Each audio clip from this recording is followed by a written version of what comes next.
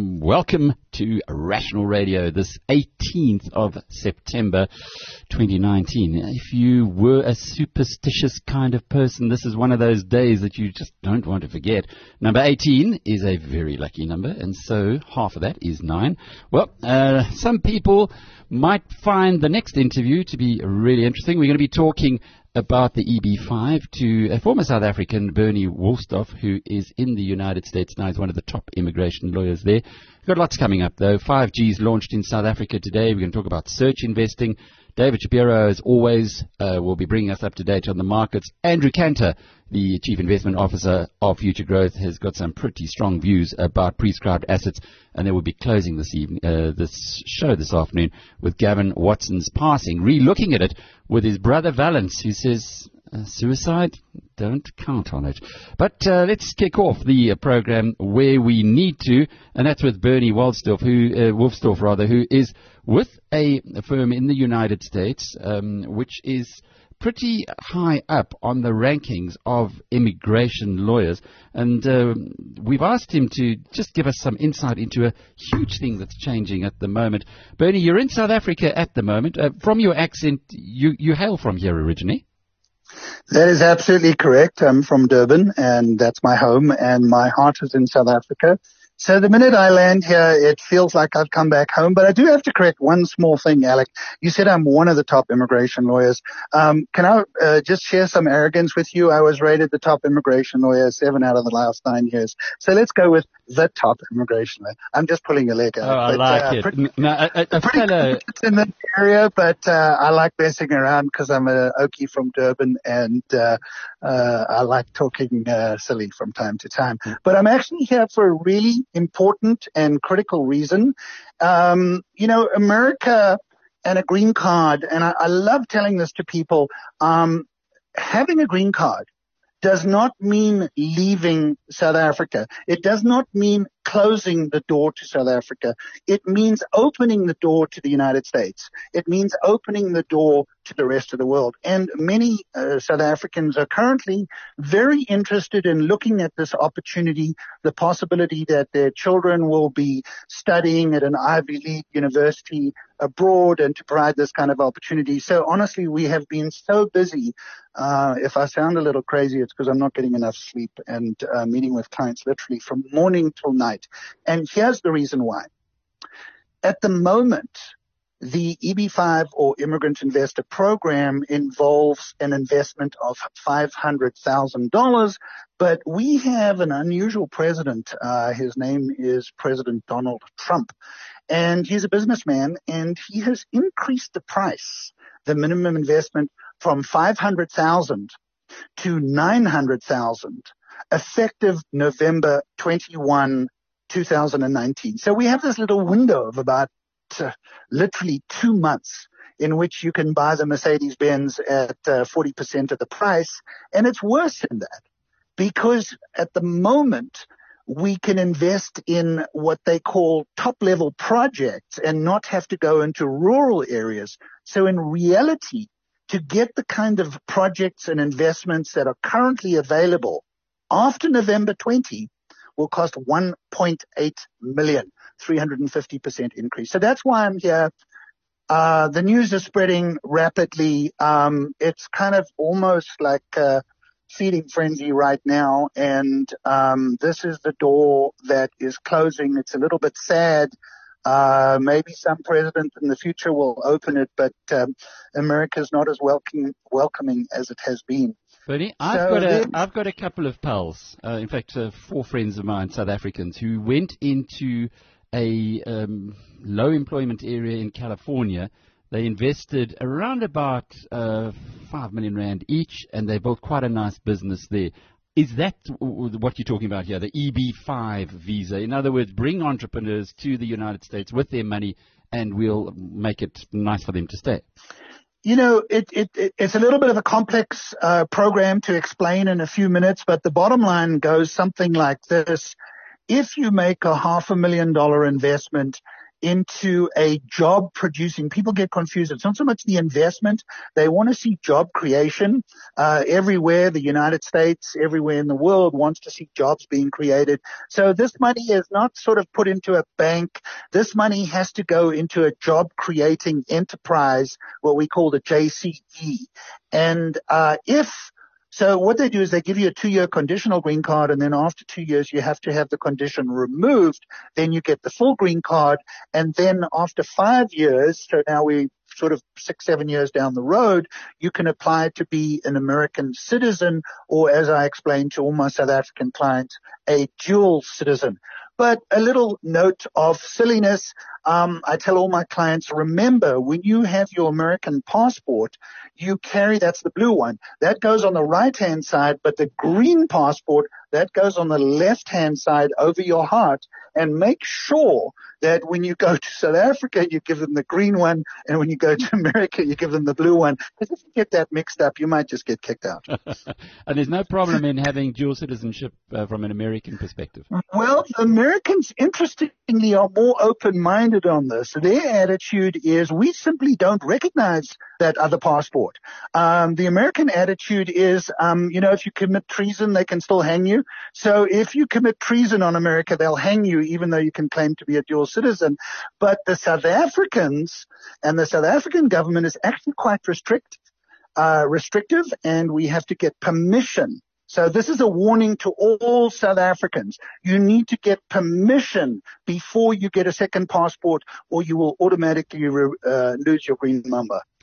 Bernie, just to go back into the basics of all of this, if South Africans are looking to get to the United States, perhaps to live there at some stage in future, or perhaps not, if the EB5 visa gets you in, do you have to go? Do you have to follow your money there? So it's funny, I keep getting this question, and I think that a lot of people have been or have got bad information. All right. The green card requires you to live in the United States. It is true. Whoa, somebody's driving their motorbike outside my window. So there is a misconception, in my opinion. There are rules and regulations, of course. And the rule is if you have a green card, you are expected to live in the United States. But the good news is that there's something called a re-entry permit. Sometimes we call it the white passport. South Africans actually like it because you can get visas in it almost easier than getting a visa in a South African passport, because they know once you have a green card, then obviously, you've got a place where you permanently residing called the United States, so that they're not worried that you're going to jump ship, as it were. But the simple bottom line is that they expect you to live in the United States. The re-entry permit does allow you to be out for up to 2 years at a time, and that can be renewed for another 2 years, and then 1 year at a time. I have seen people renew it year after year after year, but I also like to be very direct with my clients. I don't like to butter things up. It's a I'm on the radio. It's a hassle to go through this because, you have to have filing fees and lawyers and, kind of stuff. But the re-entry permit is possible, and the truth is we're doing a lot for the South Africans because the life here is still pretty good. And, they have, most of my clients continue to have business interests here. And one of the things that I like to explain to everybody, for example, I live in Los Angeles. We do have 7 offices throughout the United States. We have 150 employees. We are probably the biggest immigration law firm in Los Angeles. But I do like to point out one interesting point. In Los Angeles, for example, you have the largest Korean community outside of Korea. And we now see large numbers of South Africans moving to other countries. Now, the amount of trade between Korea and the United States is phenomenal. And who are the people who are moving this? Who are the people who are making this happen? It's obviously the Koreans who've immigrated. So one of the things that I would like to point out to those of them who see immigrating as not being loyal, is that many of us South Africans, many of the South African businesses continue to grow their businesses in South Africa. Global trade is a good thing. Having South Africans abroad who are doing business with South Africa, import, export, development. This is a global economy. With a computer, you can work anywhere in the world. I just met with a client, interestingly, small software development company, and, they're subcontracting to an American company. So this is where the world is going. This EB5 green card opens the door and numerous opportunities to people who can do it. But unfortunately, this is expensive. $500,000 today's exchange rate is a hell of a lot of money. But I will point out that some people see it as a currency hedge. I'm not a currency specialist, and I don't give any advice on that topic. But I do know that 3 years ago, the rand was worth a lot more. Bernie Hill, Wolfsdorf is the managing partner of Wolfsdorf Rosenthal. And as you heard, he is the top immigration lawyer in the United States. And that's quite something for a boy from Durban. Just to go back and just recap those numbers, the investment that's required to get this EB5 visa, the green card in other words, is $500,000 at the moment. Many South Africans have used it, have applied it, but it's going to be jumping to $900,000 if you're going to invest only in targeted employment areas, in other words, areas where they have unemployment issues. And if you want to just invest anywhere, it's going to go up to $1.8 million. No wonder he's run off his feet. In just a moment, we're going to find out about a big move in South Africa. 5G has arrived. Well, while you see a chance, take it. And Rain has certainly seen a chance. Willem Roos joins us now. He's the man who founded Outsurance, moved across into a completely different area. And today we celebrate with him the launch of 5G in South Africa. Willem, we haven't seen each other for a while, but I've been following your progress. Any significance in this lucky day, number 18 of the month, of the 9th month, in actually launching 5G into South Africa, one of the first in the world and the first on the continent? That's very specific to the day, and good afternoon to you. We're working so hard to get our network up and running and get everything in place so we can start offering it to clients. So the moment we were ready and we were confident that we could push the button, we did so. So we've been working day and night for the past couple of weeks. I'm very proud of our team, and we are indeed very tough to have this, what we think is a groundbreaking event for not only Rain, but can also, help South Africa to benefit from the phenomenal technological revolutions we're seeing. So we're very tough to have gotten 5G into the market. What is the difference between 5G and what we have at the moment? So 5G is the next generation wireless technology that the worldwide standards bodies have agreed on. And it really is around three pillars, Alec. The first is a massive increase in speed and capacity. So it's just much, much faster than 4G, up to 10 times faster and probably 20, 30, 40 times the capacity per tower that you set up. In future, 5G holds fantastic promise because you can connect millions of Internet of Things devices to the network without slowing it down and bogging it down. And sorry for a few technical terms, but then you get stuff like critical machine-to-machine communication and high availability. And that can really introduce sort of some of the promise of the fourth industrial revolution. We're talking about smart cities, virtual and augmented reality, drone deliveries, and so on. Those things are a bit in the future, though. For ordinary South Africans at this point in time, 5G, I suppose, really means super or ultra-fast internet at your home at a really affordable price. And because it's wireless, the installation is very easy. It's very simple. You just buy a router and you plug it in, and you're immediately connected to the internet. And, studies have shown, Alec, that if you increase broadband penetration in a country, you also get a bit of a lift in economic growth. And that's really something I think we need in South Africa. So what took you away from Outsurance, very successful company, to this whole new line, a data-only, what would you call it, a cell phone network, but only based on data. Yes, indeed, Alec. I am still very much involved, or not very much involved at Outsurance. I still sit on the board there. But I felt it was time for a change for me personally. And, a fresh pair of legs at Outsurance, I think was necessary, and that business is still doing phenomenally well. But I was very excited to have joined Rain. It really was at its infancy. We still consider it to be a startup, and Alec, if you have a bit of an entrepreneurial spirit, it's really nice to be involved in something new, and also being involved in something impactful. Like I said, if we can reduce the costs of data and bring the latest innovation to the continent and to the country, we feel we can also do our bit to make South Africa a better place to live in. And you certainly know your partners, Paul Harris and Michael Jordan, of course, also from the whole First Rand group.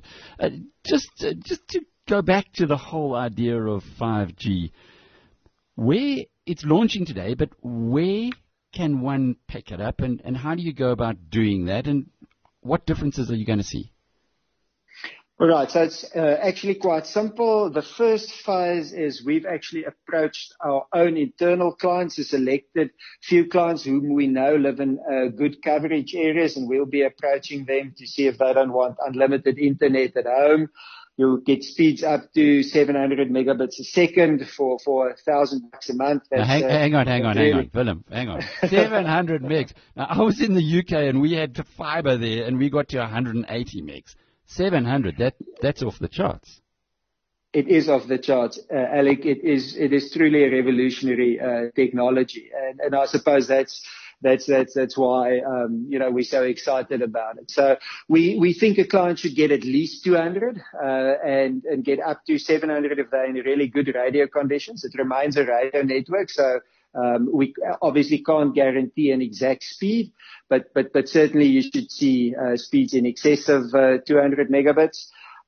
So once we're confident that everything is humming nicely, in the next couple of weeks, we'll open it up to anybody who lives in our coverage area. You'll be able to simply go to our website, see if you've got 5G coverage, and you just order it straight there. We deliver a router to your home for free. We've got a launch for our clients. It's only 1,000 rand for the router. It'll be a little bit more expensive once we go live to the public. But given that you have no other installation costs, that's really, really good value for money. The router's got the latest Wi-Fi 6, so you have a very fast network in your home as well. And, you join, you go through a quick recap process, and off you go. At this stage, we've estimated we provide coverage at close to 500,000 homes already in Joburg and Tshwane. And over the next couple of years, we'll try and expand to most of the metro areas in South Africa. Just very quickly, what suburbs in those areas? Because I'm sure people are listening now and saying, I'm in Bryanston. Am I going to be able to get this? Bryanston certainly has coverage. Mbisa's got coverage. Many suburbs in Joburg has got coverage. Alec, just go to the website. Go to the website. We don't have the coverage map live at this point in time. So what we've done, Alec, is you can leave your name and detail and capture the address where you're going to use 5G. And the moment you get into coverage, we'll contact you and see if we can't get you hooked up. Okay, so Willem, I am now moving home. I shouldn't be putting in fiber. Is this what you're telling me? Because fiber will give me maybe 100 megabytes. With you, I could get at least 200 and maybe even 700. Most fiber connections max out at 100. There is some fiber providers who can give you more. But our view is that 5G is a really, really good alternative to the last mile of fiber. Fiber is still very important, Alec. We need to get fiber to all of the 5G towers because, that's the only medium that has the true big capacity. But, we question whether it's really necessary anymore to go and dig up all the roads and go through your garden and try and get this fiber strand into your home. Once the 5G tower is up in your area, you will get speeds that are in excess of the vast majority of fiber connections that are currently available. Well, congratulations, Willem. It's good talking with you again, the founder of Outsurance, co-founder of Rain. Willem Roos, one of South Africa's entrepreneurs who's changing the world. I think I'm going to be talking to them quite soon about putting this 5G into our new property. But in a moment, we're going to be talking about something else that's really exciting on investing. Stay with us. Of course, this is for Willem. He's got to be happy today.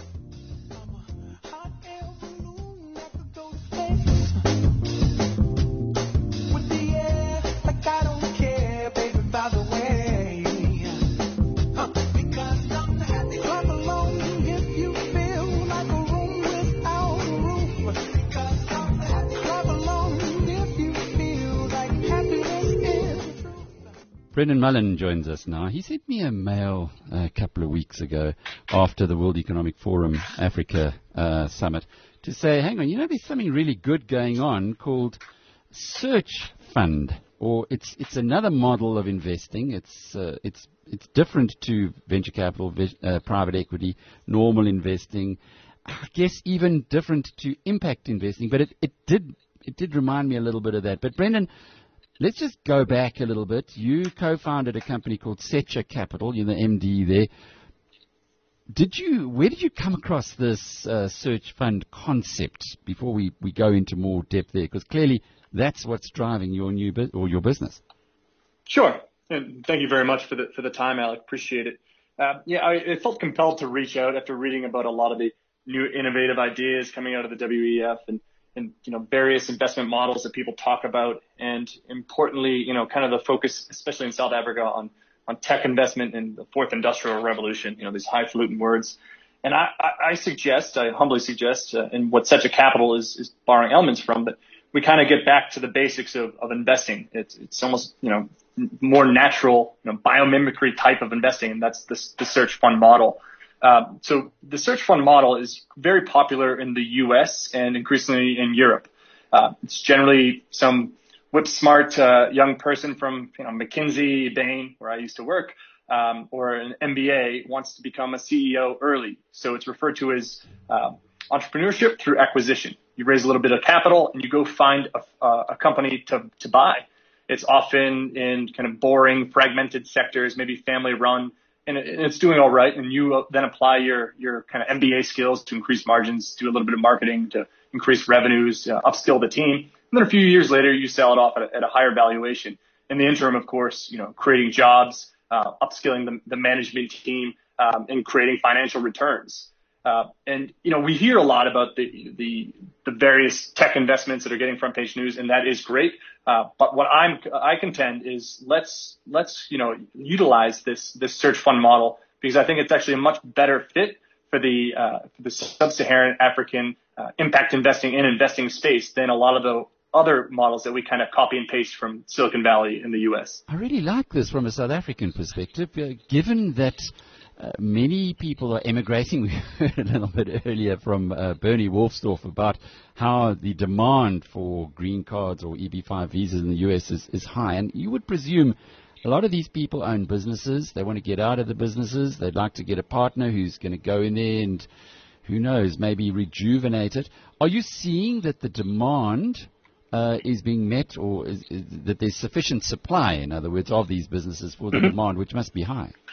So I think that's a great question. So it's a two-sided market. I think you've hit on it. And there's a duality to this additionality, right? So again, to the refrain is it's entrepreneurship through acquisition, or what we're trying to do with Sept Capital, it's entrepreneurship through kind of the investor operator model. And I can get to that later, but to answer your question is yes, that we have, South Africa's best and brightest are not going into entrepreneurship. They're not going into SMEs. SMEs cannot afford, attract, retain, develop these best and brightest, the UCT grads, the UJ, the WITs, because we also have these multinationals that are here. So, we have, the KPMGs of the world, the Bains of the world, and that's where people, are excited to go. But what if we give them a route to entrepreneurship that's, kind of lower risk, that doesn't require a ton of capital, and then they too can become entrepreneurs. So that duality of developing an entrepreneurial ecosystem and developing the SME ecosystem is win-win for the entrepreneur and for South Africa. So what kind of numbers are you talking about? How much is lent typically to the entrepreneur who'd be using this capital to invest in the business they're going to be working in? Sure, it varies, but it's generally kind of angel investing type money. In this environment, 5-10 million rand would be plenty to buy a majority stake in an SME. I can tell you at Sept Capital, where we're kind of a scaled search fund, an accelerated search fund. So we don't take ownership stakes, but we take minority stakes. Our first fund is very small for the quote unquote private equity. It's a 50 million rand fund.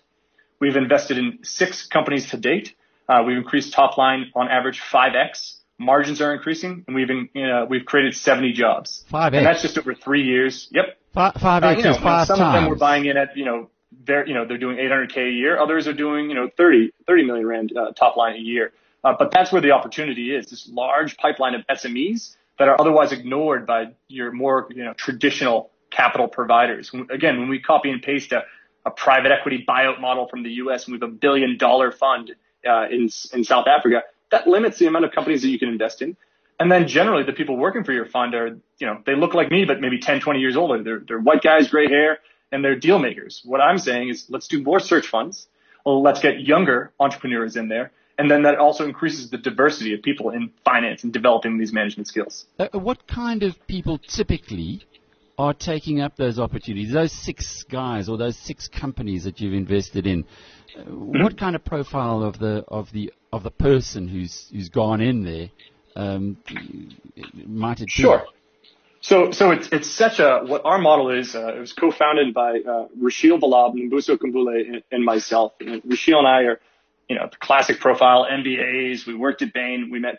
But what's been important is we've been able to recruit even younger people to second in these companies where they serve as chief operating officers temporarily. So right now we have Yusuf Shaikh, who is a UCT grad. He worked at BCG, and he is now working at Hair City, our 5th investment. We have Guhle Manisi, who graduated with a master's from UCT. She interned at Goldman Sachs, and now she's the chief operating officer for Rush Nutrition. So these are high caliber, some of the best and the brightest of South Africa that otherwise we wouldn't be able to work for an SME doing 20, 30, 40 million rand a year top line. They'd be going to the Goldman Sachs. They'd be going, staying at BCG. But our platform has been a kind of a shortcut bridge to get this high powered talent to work for SMEs and help solve that management gap. And when you get the best and the brightest of South Africa's youth with the grit and sector knowledge of these existing entrepreneurs, these SME owners, that's where the magic really happens. It's amazing. Yeah, every time there's something in a society that you think you know what's going on, i.e. in South Africa, there are many people who feel the economy is falling and people are emigrating and the skills are leaving the country. You get something like this, which shows you that's not actually the case. Well, I echo your optimism, and I think it's because, this is, if you look at it from a returns and impacts perspective, you could see it as kind of financial and human capital arbitrage, right? Where else, and so it's such as a 12J, so it kind of enables us to write these smaller checks. So the average investment fund is not writing a 3 million rand check or 5 million rand check. And like I said, the average UCT BITS grad is not working at SME. So if you can kind of, go into these markets that are fragmented, that are ignored, that are quote unquote boring, and, work with the existing entrepreneurs who are already great, they just need a little bit of help, that's where something truly great can happen. And again, I like the additionality of it. So Native Child is our first investment. It's natural hair care for Black women. So every rand that, so when Sept invested in Native Child, that's money that maybe would have been otherwise sent offshore, right? High net worth individuals looking to bypass tax. So that goes to Native Child. Now, every rand that's spent on a Native Child product stays in South Africa. It stays in this ecosystem, whereas otherwise maybe you buy a Unilever product or a L'Oreal product and it goes to Europe or the US. So I like this kind of additionality, this multiplier effect of this search fund model that Sept borrowed from. Brendan Mullen is with Sept Capital, a search fund. I like the model too. I love anything to do with entrepreneurship, and this is one which is giving younger people man, if I was a few years younger, well, okay, but more than a few years younger, this is a thing that is straight out of university that is like an entrepreneur's dream. More strength to their elbows. David Shapiro is joining us now as promised. And Mr. Shapiro, I've just been talking about a search fund where it's somewhere between angel investing and private equity, where young entrepreneurs come in, are supported by a search fund, invest in a SME, go in as the chief operating officer, and then grow the business together with the owner, and eventually with the idea of taking it over in time. Isn't that an interesting model? Have you come across it before? No, a search fund. Yeah, that's very interesting. I know Angel, and I certainly know the other extreme, but you know, Alec, I come from I'm an accountant. My brother's an accountant. My son's an accountant, and why I say that is that I certainly recognize the need of good controls or some kind of person who knows accounting, who knows banking, who knows regulatory environment, to help companies grow.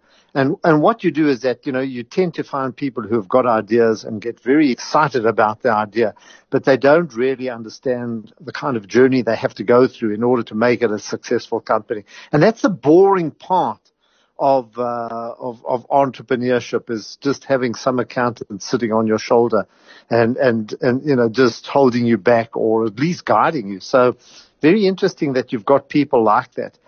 It might not be accountants, but it's certainly people with, I would imagine, with business experience. Disciplines, you know? yeah. Disciplines, yeah. It's a better word. I loved what Warren Buffett said about it. He said the language of business is accounting. And Yes. You wouldn't go, if you didn't understand French and start a shop in France, No. you wouldn't know the language. The same thing. Yeah. Why start a business if you don't understand accounting? Or at least have someone who does in your team. But, you know, we're looking at this JSE and you wonder if we don't have a similar malaise there in some of the companies, without knocking Sasol again, because it went up this week on the oil price. What do you make of this, Dave? The risk premium that's come back into oil. No, look, first of all, oil's stabilizing now, but I don't think that takes any of the pressure off off Sasol. I think talking to people, and I've been around the last couple of days meeting various clients and attending presentations, and I think there's a deep-set anger out there for the way that Sasol have performed, the way that they've held back on their accounts.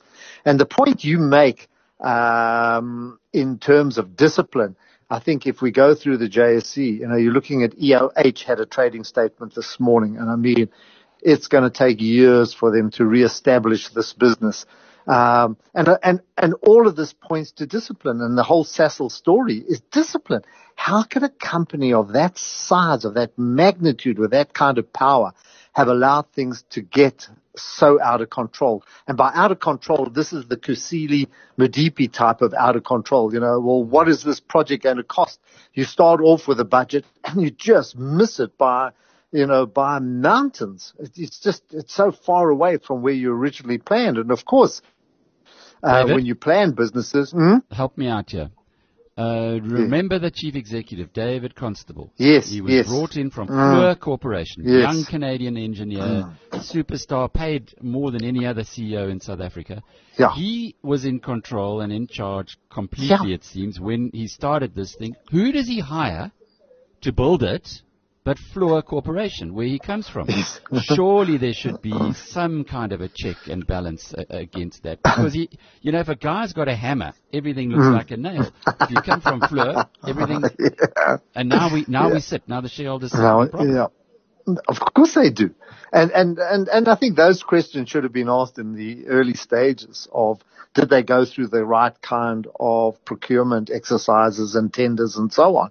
But that it's gone so badly, that it's gone pear-shaped is just a mystery to a company like Sasol, that started when in the 50s or 60s making oil from coal. and had such a proud record. To be where it is today is a very sad indictment of people along the way. And they had great engineers and great people. So where has it gone wrong? But Alec, I can list 100 companies on the JSE that have gone through similar type of situations where I think sometimes their ambitions have just run ahead of their, should I say, skills or disciplines, or both. And it's something. If ever you want to write a book, when you get bored, go through 69s, the 85s, the 87s, and you take the track record of so many of those listings and how they failed and ask why they failed. And I think a lot comes down to just management's over ambitions. They could run small companies, couldn't run big companies, but that doesn't apply in Sasol's case. David, you cannot get bored in South Africa. It doesn't matter what you do in this country. Boredom is not an option. Richmond down 5% today. What's the story? I picked up a story that UBS have downgraded them.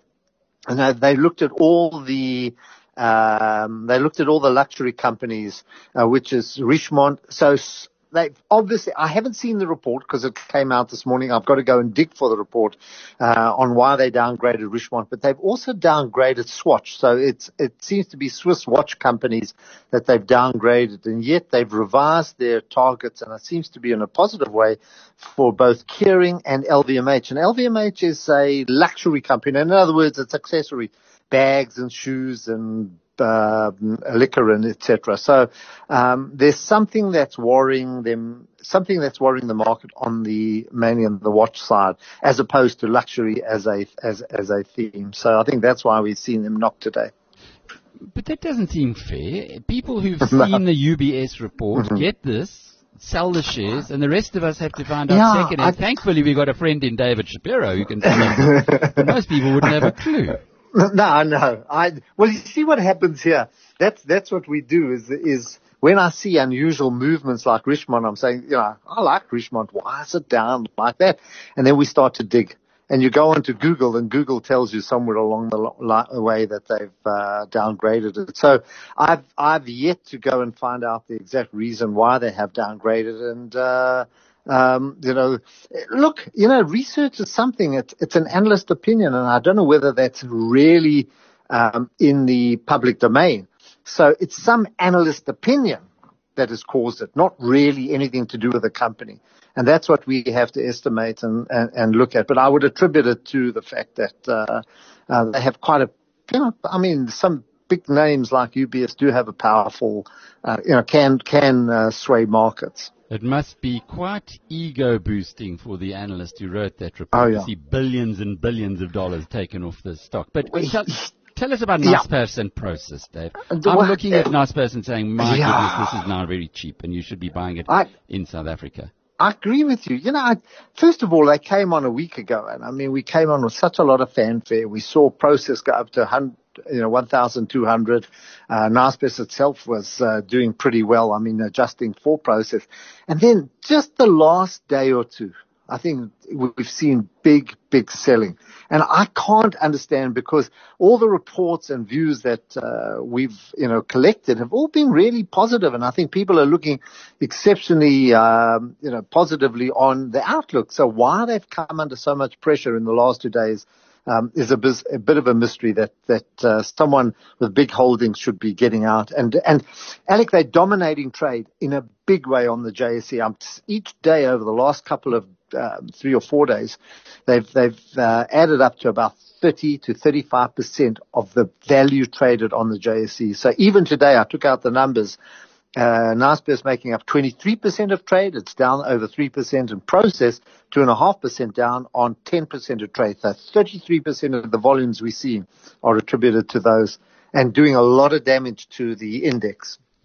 It's also, I suppose, giving you a different perspective on the JSE itself, because there were many who got out of the JSE stock on the concern that the split would see reductions in the trading volumes, which is, of course, its lifeblood.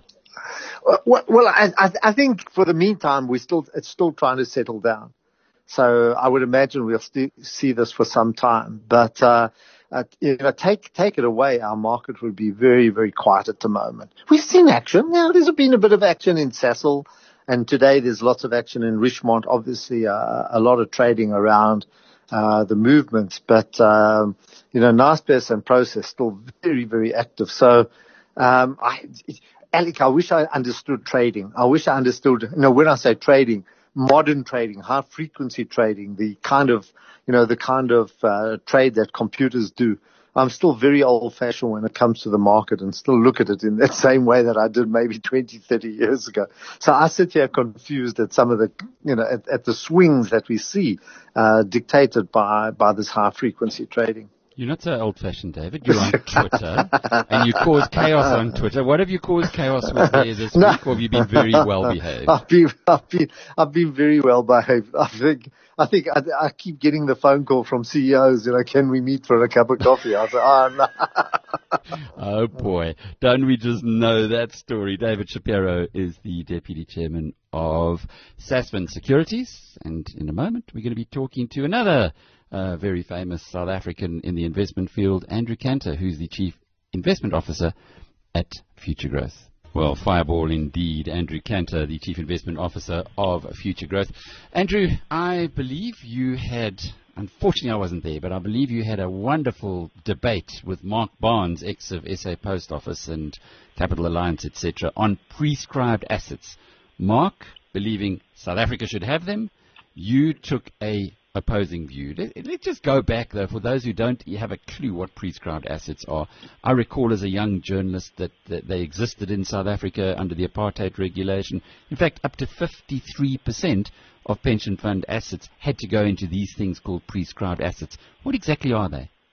Well, prescribed assets is when basically government makes regulation that tells pension funds that they must have a minimum holding of certain assets or asset classes. So in the case you're talking about where at the tail end of the apartheid government, the government prescribed that 53% of pension fund assets had to be in government bonds or SOE bonds. So what's the consequence of that? Well, the consequence is it takes away investment choice, it skews asset allocations, and ultimately it's been proven that period in South African history cost pension fund holders quite a lot of money. They could have gotten much higher returns with a normal asset allocation, with normal allocation to, say, equities or properties.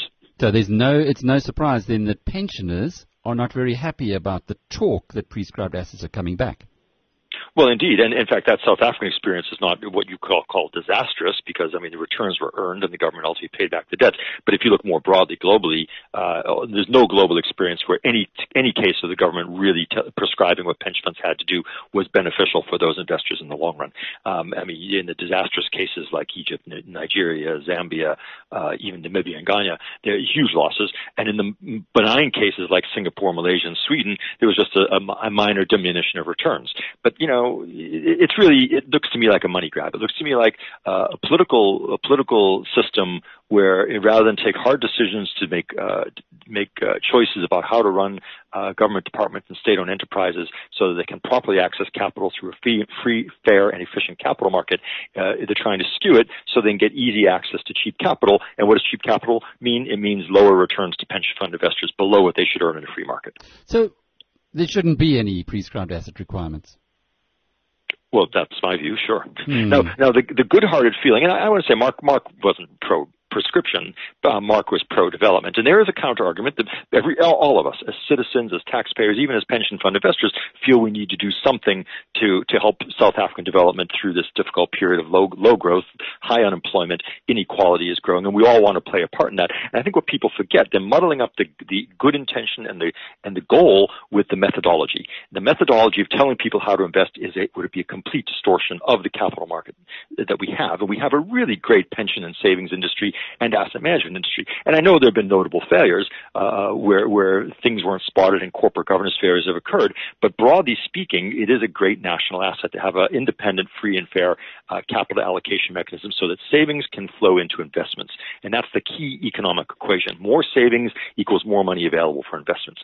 And if you start messing around with people's pension fund savings, and we're seeing it already, people are already nervous about saving in their pension funds. We've seen people quit their jobs to crystallize their pension fund to take it out of government's potential hands. If you reduce the savings culture, you reduce savings and you increase the cost of money, the cost of capital, the interest rates, if you will, across the entire economy. Andrew, just before the budget this year, the Department of Finance, the Treasury, had a very poorly attended press conference, not surprisingly because it was quite technical. But I went along and listened, and they were talking, they touched on prescribed asset requirements because one of the journalists there asked them about it. And they said, but pension funds are already investing heavily into government bonds and, well, gilts and semi-gilts, Eskom stock, etc. Isn't that something to take into account, that in fact they're already in those vehicles? It is part of the ridiculousness of this whole proposal. So let's go back to the first. I'll address your specific question in a minute, but let's go back to the base principle. The assumption, there are two assumptions underneath the concept of prescription. The first assumption is that the problem is a shortage of money for development. That is absolutely untrue. South Africa has a large capital market, a large savings industry. If the government brings intelligent, sustainable SOEs or developmental proposals or developmental projects, there is plenty of money to fund it. And the second assumption under prescription is that if you don't force pension funds to do it, they won't do it. That is utter rubbish. We've been doing development investment in future for 25 years. We've never had a shortage of money or a shortage of support from investors. Now, going to your point about the pension funds are already doing it. Right now, rough statistics, and they get out of date quickly, maybe it's 18-month-old statistics, roughly about 25% of private pension funds in South Africa today are invested in government bonds, SOEs, or other tangible developmental assets. 25%. Include the GEPF, by the way, the government employees pension fund, it goes up to 34%. So what are you going to prescribe? In fact, I heard a funny joke the other day. Somebody said they should prescribe that we have to use the all bond index as a benchmark because it's all government bonds and SOE bonds.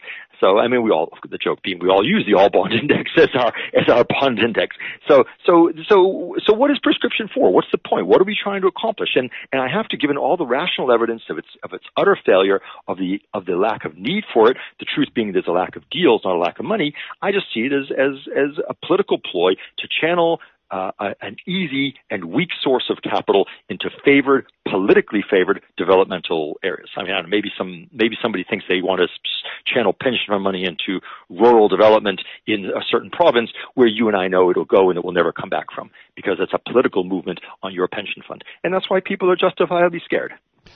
Does that also put on some red lights about corruption? Because if you start allocating resources to areas where they're not going to be giving the returns to those who are providing the resources, sometimes you believe that there's some nefarious motive.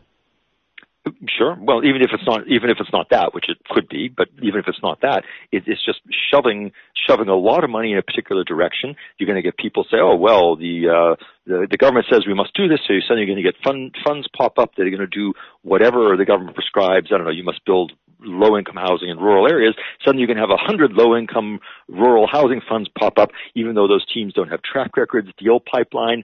They haven't done the economic research. They haven't done their on-the-ground work. They don't know how to lay bricks. And you're going to have a lot of money forced to flow into those funds and products into those areas, and it will be lost. Or at the very least, you'll have diminished returns. Or particularly if they say you must put it into certain SOE bonds, then you will have a lower return than you would have gotten in a free market clearing system. And I want to be careful. Not all SOEs are bad. We know this. There are some SOEs that we know are well-governed, well-run, good, sustainable, fundable businesses. DVSA, IDC, Land Bank being the most notable examples. Those are others.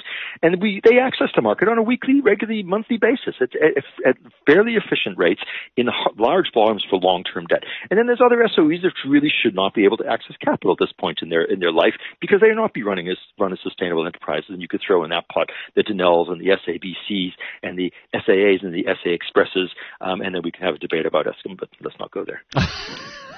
We've had that debate before. Andrew, how do you feel now? You were blowing or waving flags. You were blowing whistles. You were, whatever you want to call it, telling the country that there was a problem in the SOEs. In fact, you were the first one not to invest in SOEs. I think you got into a bit of trouble on that, and then went back in. But how do you feel about that whole debate back then, given what's happened subsequent? We always said was what everybody was thinking. Actually, this is a classic case of some of the little boys saying the emperor has no clothes. Everybody in the country knew in their hearts at that point that the governance in various SOEs was problematic. All we said was we have decided we will make no more new loans to these SOEs until we can conduct a governance review. And in fact, we did 4 of them, and I've named 3 of them, DVSA, IDC, and Landbank. We cleared them, and we continued funding them. We resumed funding within 3 months. We ultimately issued a report on Sunrail. We said the governance was satisfactory from an operational point of view, but there were some overarching legislative issues about how that company is run, which made us very uncomfortable. For example, the board is limited by the Sunrail Act to only 8 members. You can't run an entity that size with only an 8-member board. It's just crazy. Anyway, but we can't change that. And the other two being Eskom and Transnet, we never cleared for funding. And in fact, we have not done additional funding to in the last 3 years. Andrew Cantor is the Chief Investment Officer and often the voice of reason and courage when others stay under the parapet.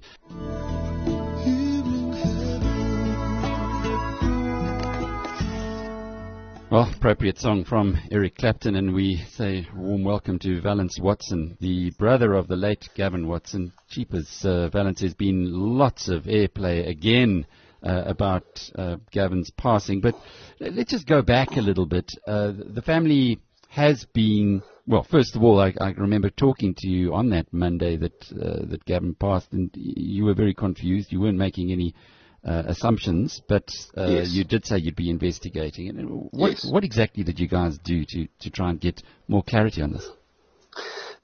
Well, Alec, the 2 things that we did do was hire a crash investigator, an accident investigator, and also a pathologist.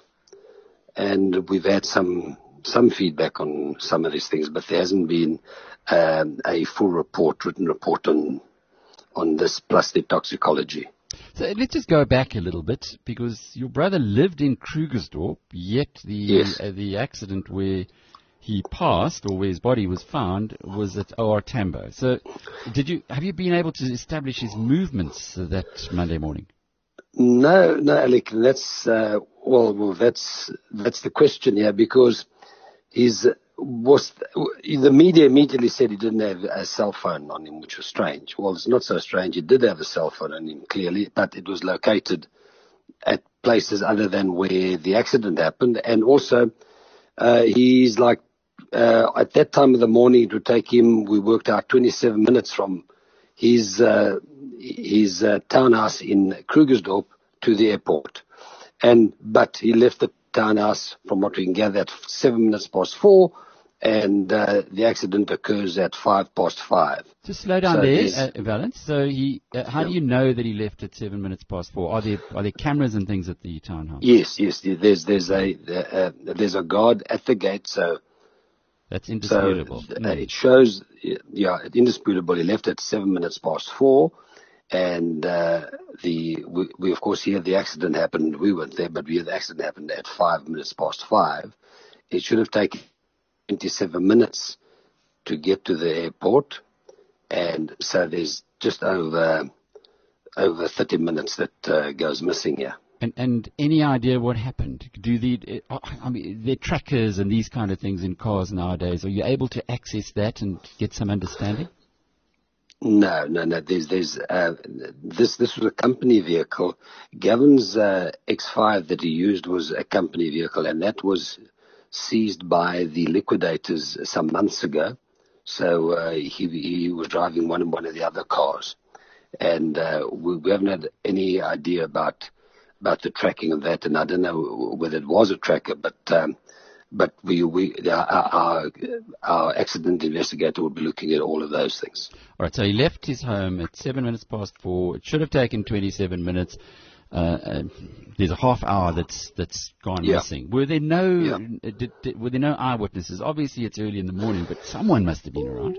Well, the eyewitness accounts don't gel with the accident investigator, because the eyewitness accounts, one of them, I don't know how many there were, but the one says that he was driving recklessly at a very high speed, and he was accelerating.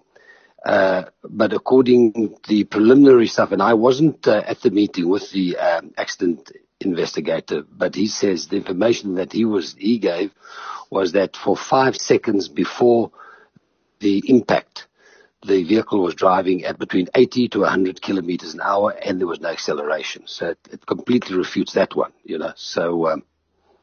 So, yeah, there leaves more questions about the so-called eyewitnesses. And any idea where he was in that half hour?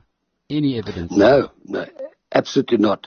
And that's the reason why we're trying to locate his telephone, which at one stage was located to somewhere in Germiston, and we've got people to rush there to where it had been located on, and then from there it moved to Bryanston. So I was actually up in Johannesburg at the time, so I was part of a group that went to the Bryanston spot, and we couldn't find it. But your problem is that it gives you it pinpoints it to within a 50-meter radius. So you've got houses around and everything, so you can't knock people up and kill them. Have you got my brother's cell phone? Was it near a house or in a built-up area? Built-up area, yeah. So it would show like the street, and then within that area it will show you within 50 meters of that. They do it with regard to the towers around, and then by the next morning, the signal had gone. So that was the last we knew. And what about at the actual scene of the accident?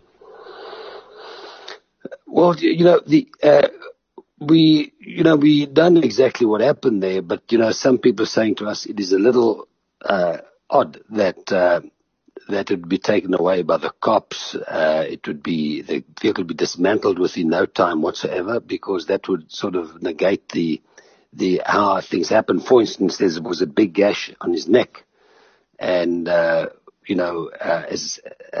far as we know, we don't yet know what the gash was from, but. Maybe if the car was intact, you'd have some sort of idea, but we haven't had any information about what caused the gash. It was quite a bad gash. And what about other evidence that the forensic medical investigators have found? Have they got anything more to either discount the suicide idea? Well, both of the people that have been interacting with family on this, of course, completely negate that, in that it was a self-inflicted. What we do know is that Gavin's aorta severed from the heart at point of impact, and the issues that would indicate that the heart stopped before, or the heart wasn't functioning, because if it was functioning, the severing of the aorta from the heart would leave a substantial amount of blood pumped into the chest cavity. And also there would be a substantial amount of blood in that the artery in the neck was cut. And none of that. And the further issues that we heard is that with this sort of accident and the impact of the airbag, you would have sort of brush abrasions on the arms, which would, in layman's terms, would look like a grass burn. And these weren't evident, which means the heart wasn't pumping blood at the time. Wow. So he died before that. Yeah, well, that's absolutely. And also, I hear these things. I mean, the so-called popular media, as you heard me say, has been incredibly vicious. And no one is asking the right questions. I mean, I'm now the executive of the state, and one of the issues was that we thought he had a life policy, like most people have a life insurance. Well, he cancelled his life insurance, from what we gather, a few months ago. So this is not someone that's expecting anything other than a long life, because we come from a family that has longevity in our genes, So what else was in the estate, given that he's been painted as this guy who ripped the state and taxpayers off to the tunes of hundreds of millions of rand? Well, and that is the tragedy, really, Alec, because I haven't even opened the envelope. I was given the envelope a few days ago, and I just haven't had the inclination to open the envelope. But what I've been told is his house in Port Elizabeth, which is fully paid up, and it was bought in 1997. That's like about 300 meters away from my house. And other than that, some money that will be in a bank account. I don't know how much that is, but it's definitely not amounts like the 500 million that we're talking about that's supposed to be in Guernsey, according to some nefarious people out there. So, and other than that, that's about his worldly possessions with regard to the will that I have to execute on.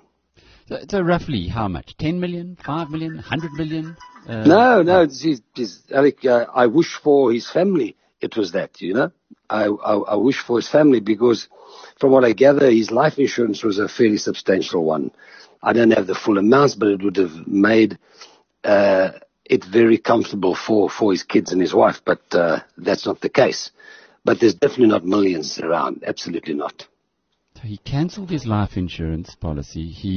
His heart stopped beating sometime, presumably, before he had the accident. Yes. You got to be.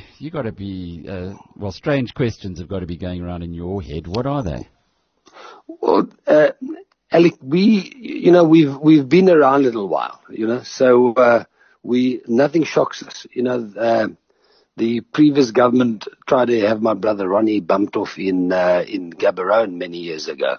So we can put nothing past those elements that still exist in our society. But we're not going to have any specific view until we have all the facts at hand, you know. I don't want to point fingers or say anything until I have all the facts at hand. But we definitely, there's a certain element of this society that has hated us from the mid-70s and still do. So we'll leave it open to the facts that we can glean. And when are you expecting that to be done? When are you expecting the facts to be available?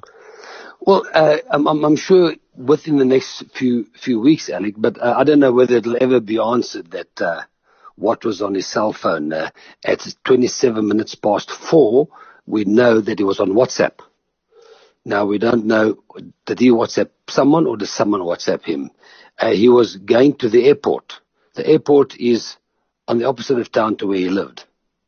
It's on the other side of where Jared, it's past where Jared lives in Morningside, and he was going to meet with Jared at, I think, about 7:30 with regard to his final input into the SARS inquiry on the Tuesday morning.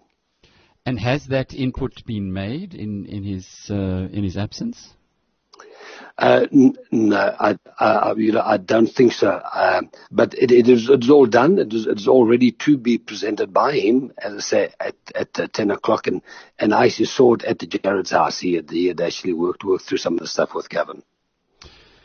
Valence Watson, the brother of the late Gavin Watson, the founder and chief executive of Bosasa, a story that has gripped South Africa for months now, and it's not going away anytime soon. Well, this has been Rational Radio. I know we've overstayed our welcome just slightly. Glad to have been in your company today, and we look forward to being back with you, same time, same place, next week. Until then, cheerio.